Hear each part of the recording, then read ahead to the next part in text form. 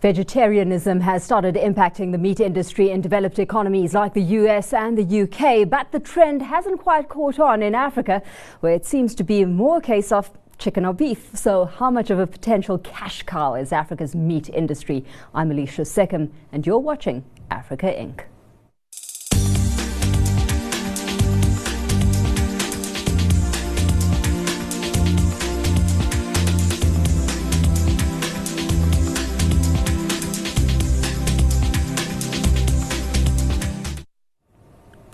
According to European food researcher GERA, Africa's meat consumption has been rising 4% annually since 2004. And that's only official estimates, as livestock production and consumption still heavily resides in the realm of the informal sector, leaving the continent vulnerable to external shocks like the recent El Niño drought, that affecting the ebb and flow of supply. But that doesn't mean that a more commercialized country like South Africa doesn't get hit too. So what does Africa need to beef up on to mitigate against the risk? Anton van Rensburg, executive at the Association of Meat Importers and Exporters, will be carving out the meat landscape in terms of demand and where intra-Africa trade sits, as Southern Africa and COMESA look to ramp up exports to more developed markets like the United States and Europe instead. RCL Foods, in the meantime, is amongst the players affected by cheap imports, which has seen it cut down on its workforce in a bid to rein in costs and more effectively compete against global industry. But with the recent bird flu outbreaks seeing to a possible shortage of chicken in southern Africa, could imports now be the only answer to catering to Africa's consumer needs? We catch up with the company's consumer managing director, Scott Pittman. Drought, cheap imports and the avian flu have all been factors contributing to volatility in meat prices of late. But the JSE says that meat futures on the derivatives market can be used as a tool to get a handle on the wild fluctuations. Commodities manager at the stock exchange, Rafael Karuai, will be joining us a little later on to get into the kind of activity we're seeing in carcass trading right now as farmers look to cushion the impact. But before we get into all of those meaty discussions, I'm going to hand over to Bronwyn now so she can hone in on the state of South Africa's poultry and egg industry in particular. Thanks, Alicia. Well, Africa is set to experience a boom in demand for animal products over the next few decades. Already, the region is experiencing an annual 4% rise in meat consumption. And in 2015 alone, the total meat volume consumed rose to 22 million tons. That's according to a report by GERA. The rise in the continent's population, which is set to reach 2.4 billion in 2050, could result in the demand for meat, milk and eggs to almost quadruple as the middle class grows and diets improve. Per capita animal protein consumption sits at just 23 kilograms per person. That's well below the global average when compared to countries like Australia, where meat consumption per person averages at 111.5 kilograms. So there is significant room for expansion for businesses that operate in this space. For example, Uganda is the #1 pork consumer in Africa. That's according to a report from the International Livestock Research Institute. 1.1 million households keep pigs, and 3.5 million smallholder farmers directly depend on the animal, while millions are employed in the value chain. But while the pork sector is growing by leaps and bounds, it is facing a number of challenges, like high feed costs and the poor quality and quantity of feeds. The country is looking at innovative ways to tackle those challenges. Uganda is also the biggest producer of sweet potato, and using the vines from those crops could supply the industry with a cheap source of quality feeds for the pigs. Looking at an example of a more established market, South African consumers consume around 39 kilograms of poultry meat a year, and there are many players in the market, but the industry has run into challenges as well. Dumping of chickens by the EU has threatened local players. The industry has also struggled under the weight of avian flu. Commercial egg production in South Africa has tumbled 17%, and over 1,000 workers have lost their jobs in the wake of the bird flu outbreak that started in June. So a sector with huge potential, but also a sector that comes with huge challenges. Alicia, you'll be getting into the meat of the matter in your discussions and providing a bit more analysis of what I've outlined here a little later in the show, so I'll hand it back to you. Thanks for that, Bronwyn. Well, meat is a staple in the continent's diet, and the future for demand looks promising with a rapidly rising population. South Africa is one of the only countries that has industrialized its meat industry, but its farmers are still vulnerable to external shocks like drought or disease. Anton van Rensburg, who's executive at the Association of Meat Importers and Exporters, is with us in studio now to give us some insight into some of the opportunities and challenges associated with the industry right now. Anton, thanks so much for joining us today. So let's get straight into it. And if you could, give us a broad sense of the meat and poultry industry at the moment and the kind of supply demand we're actually looking at. I know I'm talking very broad strokes here, but just so we can get a sense of industry dynamic. Generally, South Africa's demand has been weaker due to basic macroeconomic factors, but the market is controlled by many factors which swing quite dramatically. We had avian influenza in Europe, which resulted in South Africa banning Europe, and although it should have been opened back in May and June, DAFF have decided not to open them pending visits to Europe, which sadly have not been happening. They cite financial constraints to fund these visits, and Europe is still closed, which leaves us vulnerable to import, and at this stage we're only importing from the USA and from Brazil. Those are our main markets. The USA has the AGOA trade agreement, which limits imports to 65,000 tons annually, and then we're in Brazil, and obviously if there's a lot of demand, then prices go up in Brazil. Mm-hmm. So imports have been muted for this year, and now we've had the local avian influenza, which sadly has had a huge impact locally, and it is causing prices to rise dramatically, and there's a general shortage of specific cuts in South Africa. So let's talk about this, because you talk about import being muted. Is there enough local capacity to actually cater to local demand with local products?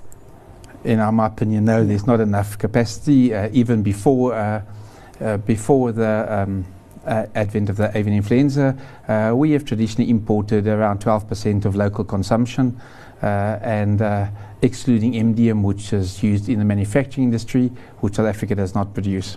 So we've got consumption exceeding production right now, and therein lies the crux of it. How do you start importing more so to cater to this demand, because it seems to be a very fine and tricky balancing act to perform right now without putting local players out of business?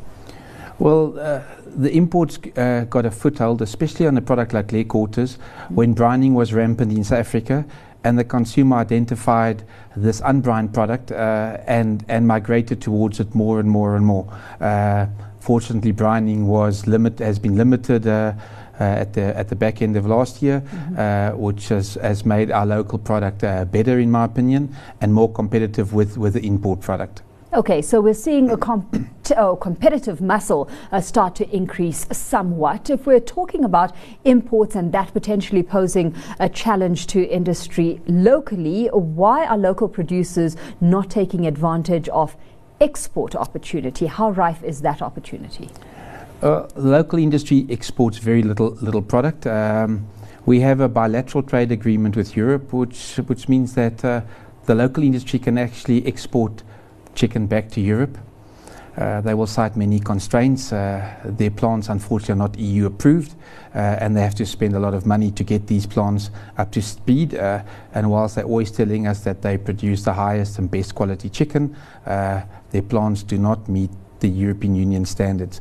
Over and above that, there are many psychosanitary impediments. We have specific diseases in South Africa.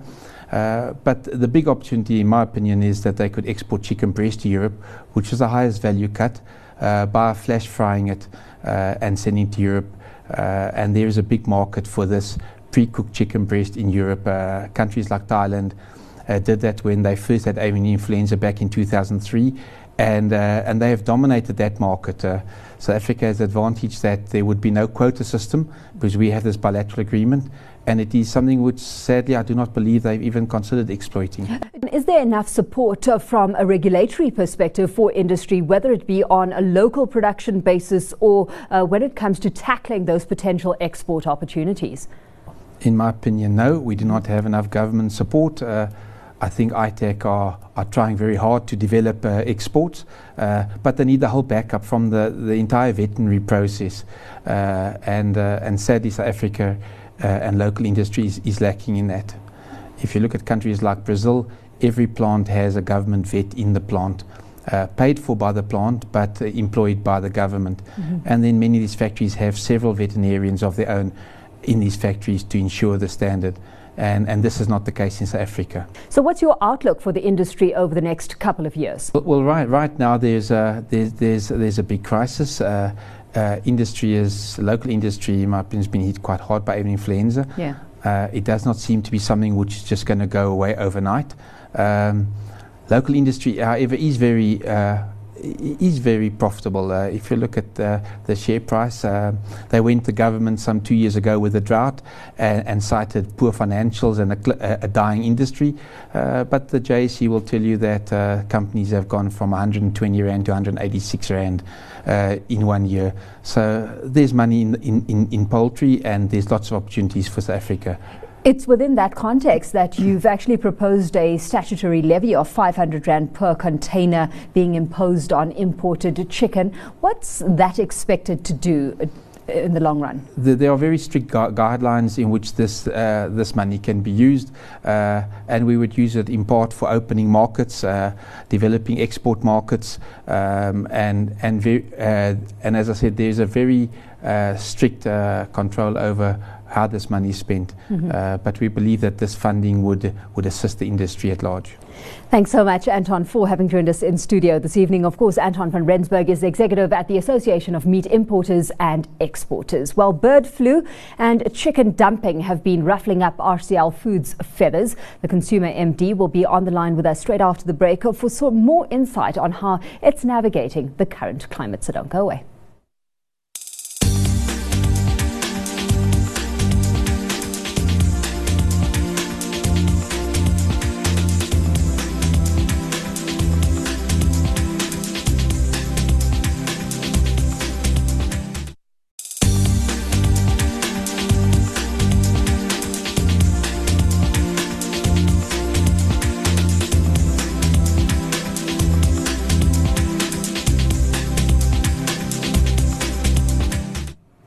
Southern African chicken player RCL Foods has been pecking at unfair competition from the US and Europe regarding cheap chicken imports. That's as those nations have been accused of offloading their lowest quality meat onto the African continent and particularly into South Africa. But the recent avian bird flu outbreak has left a gap in supply, and local poultry industry players are struggling to keep up with consumer cravings. So RCL Foods Consumer Managing Director Scott Pittman joins us on the line now from Durban to detail how they're getting to grips with all of this. Scott, thanks so much for your time this evening. As you continue to tackle this very big challenge of cheap imports or dumping into South Africa and that encroaching on business, the avian flu hits.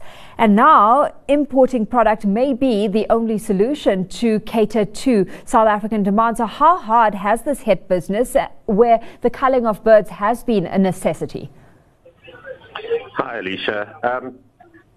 The issue is not a crisis, nor even a major concern at this stage, although obviously the future potential impact of AI, if it does run more out of control, is the biggest worry. But in the industry in total, it's affecting the breeding stock. It doesn't actually affect the birds that we eat because they're much more difficult. It's much more difficult for them to get it because of the closed house environment and the shorter time period that they live. But it's the breeder stock that has been in the broiler industry the primary area of being affected. Let's hone in on that area that's been affected then. I mean, what are some of the plans you're implementing to try and contain the situation and the broader impact it could potentially have if it isn't contained? So obviously, biosecurity is the one and only way in which one can keep this virus out of your flocks. You're probably aware that we've never had high pathogenic avian influenza in South Africa in chicken before. We've only ever had low pathogenic avian influenza in ostriches. So it's a new thing for South Africa, but biosecurity of poultry farms is not a new thing. Obviously, we've had to go through our biosecurity with an absolute fine-tooth comb to make sure that every possible area of infection is covered off. And we're doing that much more rigorously than we ever have, if it was possible, because biosecurity of breeder flocks is always a very, very high priority for the poultry industry.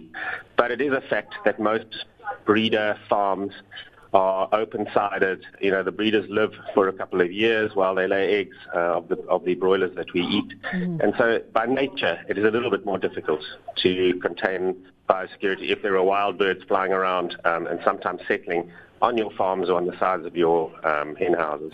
Absolutely. Well, we've already had forecasts suggest that the shortage of eggs could raise prices by as much as 20%. I mean, what kind of base assumptions have you made as far as cost to business is concerned and the ripple effect that is set to have on prices for consumers? Okay, so let me just clarify. Obviously, the egg-laying industry is related to us, but it's a separate industry. Yeah. They have lost a lot of the egg-laying capacity. As I understand it, something like 30 or 35% of total national production of egg layers have been lost. But I can't talk for them. I can only talk for the broiler industry, where breeder capacity has been lost to a certain extent. But there are ways in which one can make up for that. And so we don't see any rise in prices of chicken at this stage because, you know, I think in total a few percent of broiler capacity has been lost. And there are ways that one can make up for that gap. The industry is busy finalizing a protocol with government at the moment for the importation of hatching eggs from other countries, and that will close quite a bit of the hole. And companies hold egg banks and are able to draw eggs out of stock for the ones that they hatch later. And so at this stage, there's very little impact on the volume and therefore the price of broiler meat. Okay, so let's take this now outside of that arena and into, what has been a very big challenge for local producers within the poultry industry, Scott, and that has been the dumping of cheap imports into the South African market. How much progress have you made in terms of, trying to contain that and the kind of impact it's having on local industry? That, Alicia, is a much more significant current issue. Not that avian influenza may not become a very significant issue for broilers, but the dumping, continues. Yes, we have made some progress in that government implemented a 13% safeguard duty on the European Union. But what we see now is that volume switching back to Brazil, and in the latest imports reading for the month of August or September, I think it was, we see Brazil back to 50% of total dumped imports of leg quarters, and that continues to rise despite the bit of work that has been done. It's been a bit frustrating in that, we first started engaging with government nearly a year ago when they put the Crisis Action Committee in place to address these issues, and they've done a few things, but we haven't got close to solving the problem of dumped imports. So with that is still a very big problem then, Scott, why is export opportunity not the obvious solution? Alicia, almost every country in the world protects their agricultural sectors by way of different tactics that they use. South Africa is not allowed to export a single kilogram of chicken to Europe, North America, South America, Australia, nearly every country in Africa. There are virtually no places in the world where we're allowed to export chicken. Why? Because those countries all use mostly phytosanitary barriers, which are technical barriers, to prevent us, because they've got their own industries and they're looking after them. Mm-hmm. In return, South Africa allows almost anybody to export to us. And so that's our massive frustration, is the playing fields are not leveled. We are not allowed to export to anybody, even if we wanted to. Only a few countries in the Middle East really allow South African exports, and even then it's very tight. Scott, very quickly, does that not then put the ball in our court to an extent, asking the local poultry industry to up its games to those international standards? No, that's not the point at all, Alicia. It's not that we don't subscribe to the international standards. In fact, we surpass them in most cases. but it's because those countries are protecting their own industries. So, for example, in Europe, they say you can't export chicken here because your ostriches have had bird flu. And they say they'll only open up our market once we've proven that we don't have bird flu anymore. And they insist on doing that check themselves, and then they never come to check. And so we would love to have the opportunity of exporting to Europe, but we just aren't allowed to. And the same applies to North America, and the same applies to most of those other countries. In Africa, they just ban imports. We're not allowed to export to Nigeria or Kenya or any of the African powerhouses because they've got their own industries that they're building. Well, so it's not about standards. Yeah. We subscribe to the British Poultry Association standards, which are amongst the highest in the world, and we tick against all of those. And our quality of our poultry is as good as anything you'll get anywhere in the world, and therefore it's not about standards at all. Good place to leave it. Scott, thanks so much for having joined us on the line this evening. That, of course, was RCL Foods Consumer Managing Director Scott Pittman. Up next, amongst the many stocks trading on the JSE, meat carcasses are a tradable commodity as well. So we'll be finding out more about that shortly with the bourse's commodity head. Don't go away.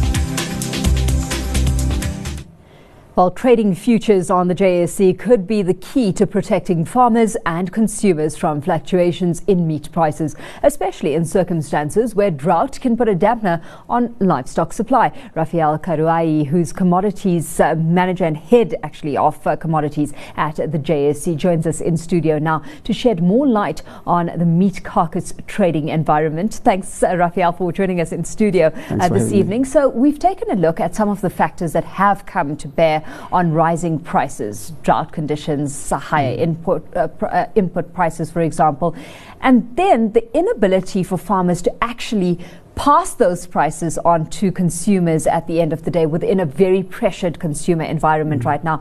Are farmers starting to turn more so towards the derivatives market in a bid to hedge against that kind of risk? I mean, are they seeing the relevance? Because this didn't work 21 years ago. Thank you. Thanks for having me. And you are quite spot on in the sense that when we started the derivatives market in South Africa 20 odd years ago, actually beef was one of the first products. And you could imagine probably it was in a country where derivative instruments were not known at all. So you can argue those were probably guinea pigs in a sense. So they didn't see the light. It was actually beef and potatoes, and both of them currently we don't trade them.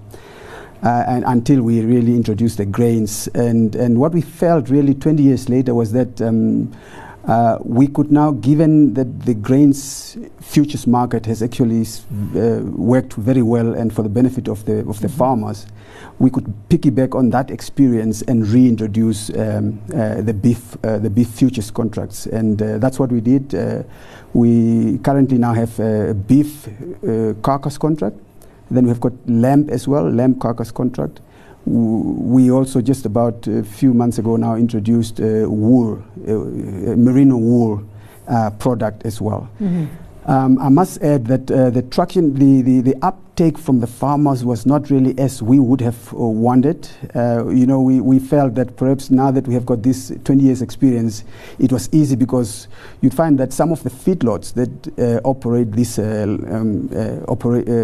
institutions actually use grain futures instruments because like yellow maize, you would know, is a bulk, it's a big input into the feed production for so cattle. You would be relying on less of an education process needing to happen. But unfortunately, what shows is that we have to actually go through a full educational drive, and that's what we have been doing so far.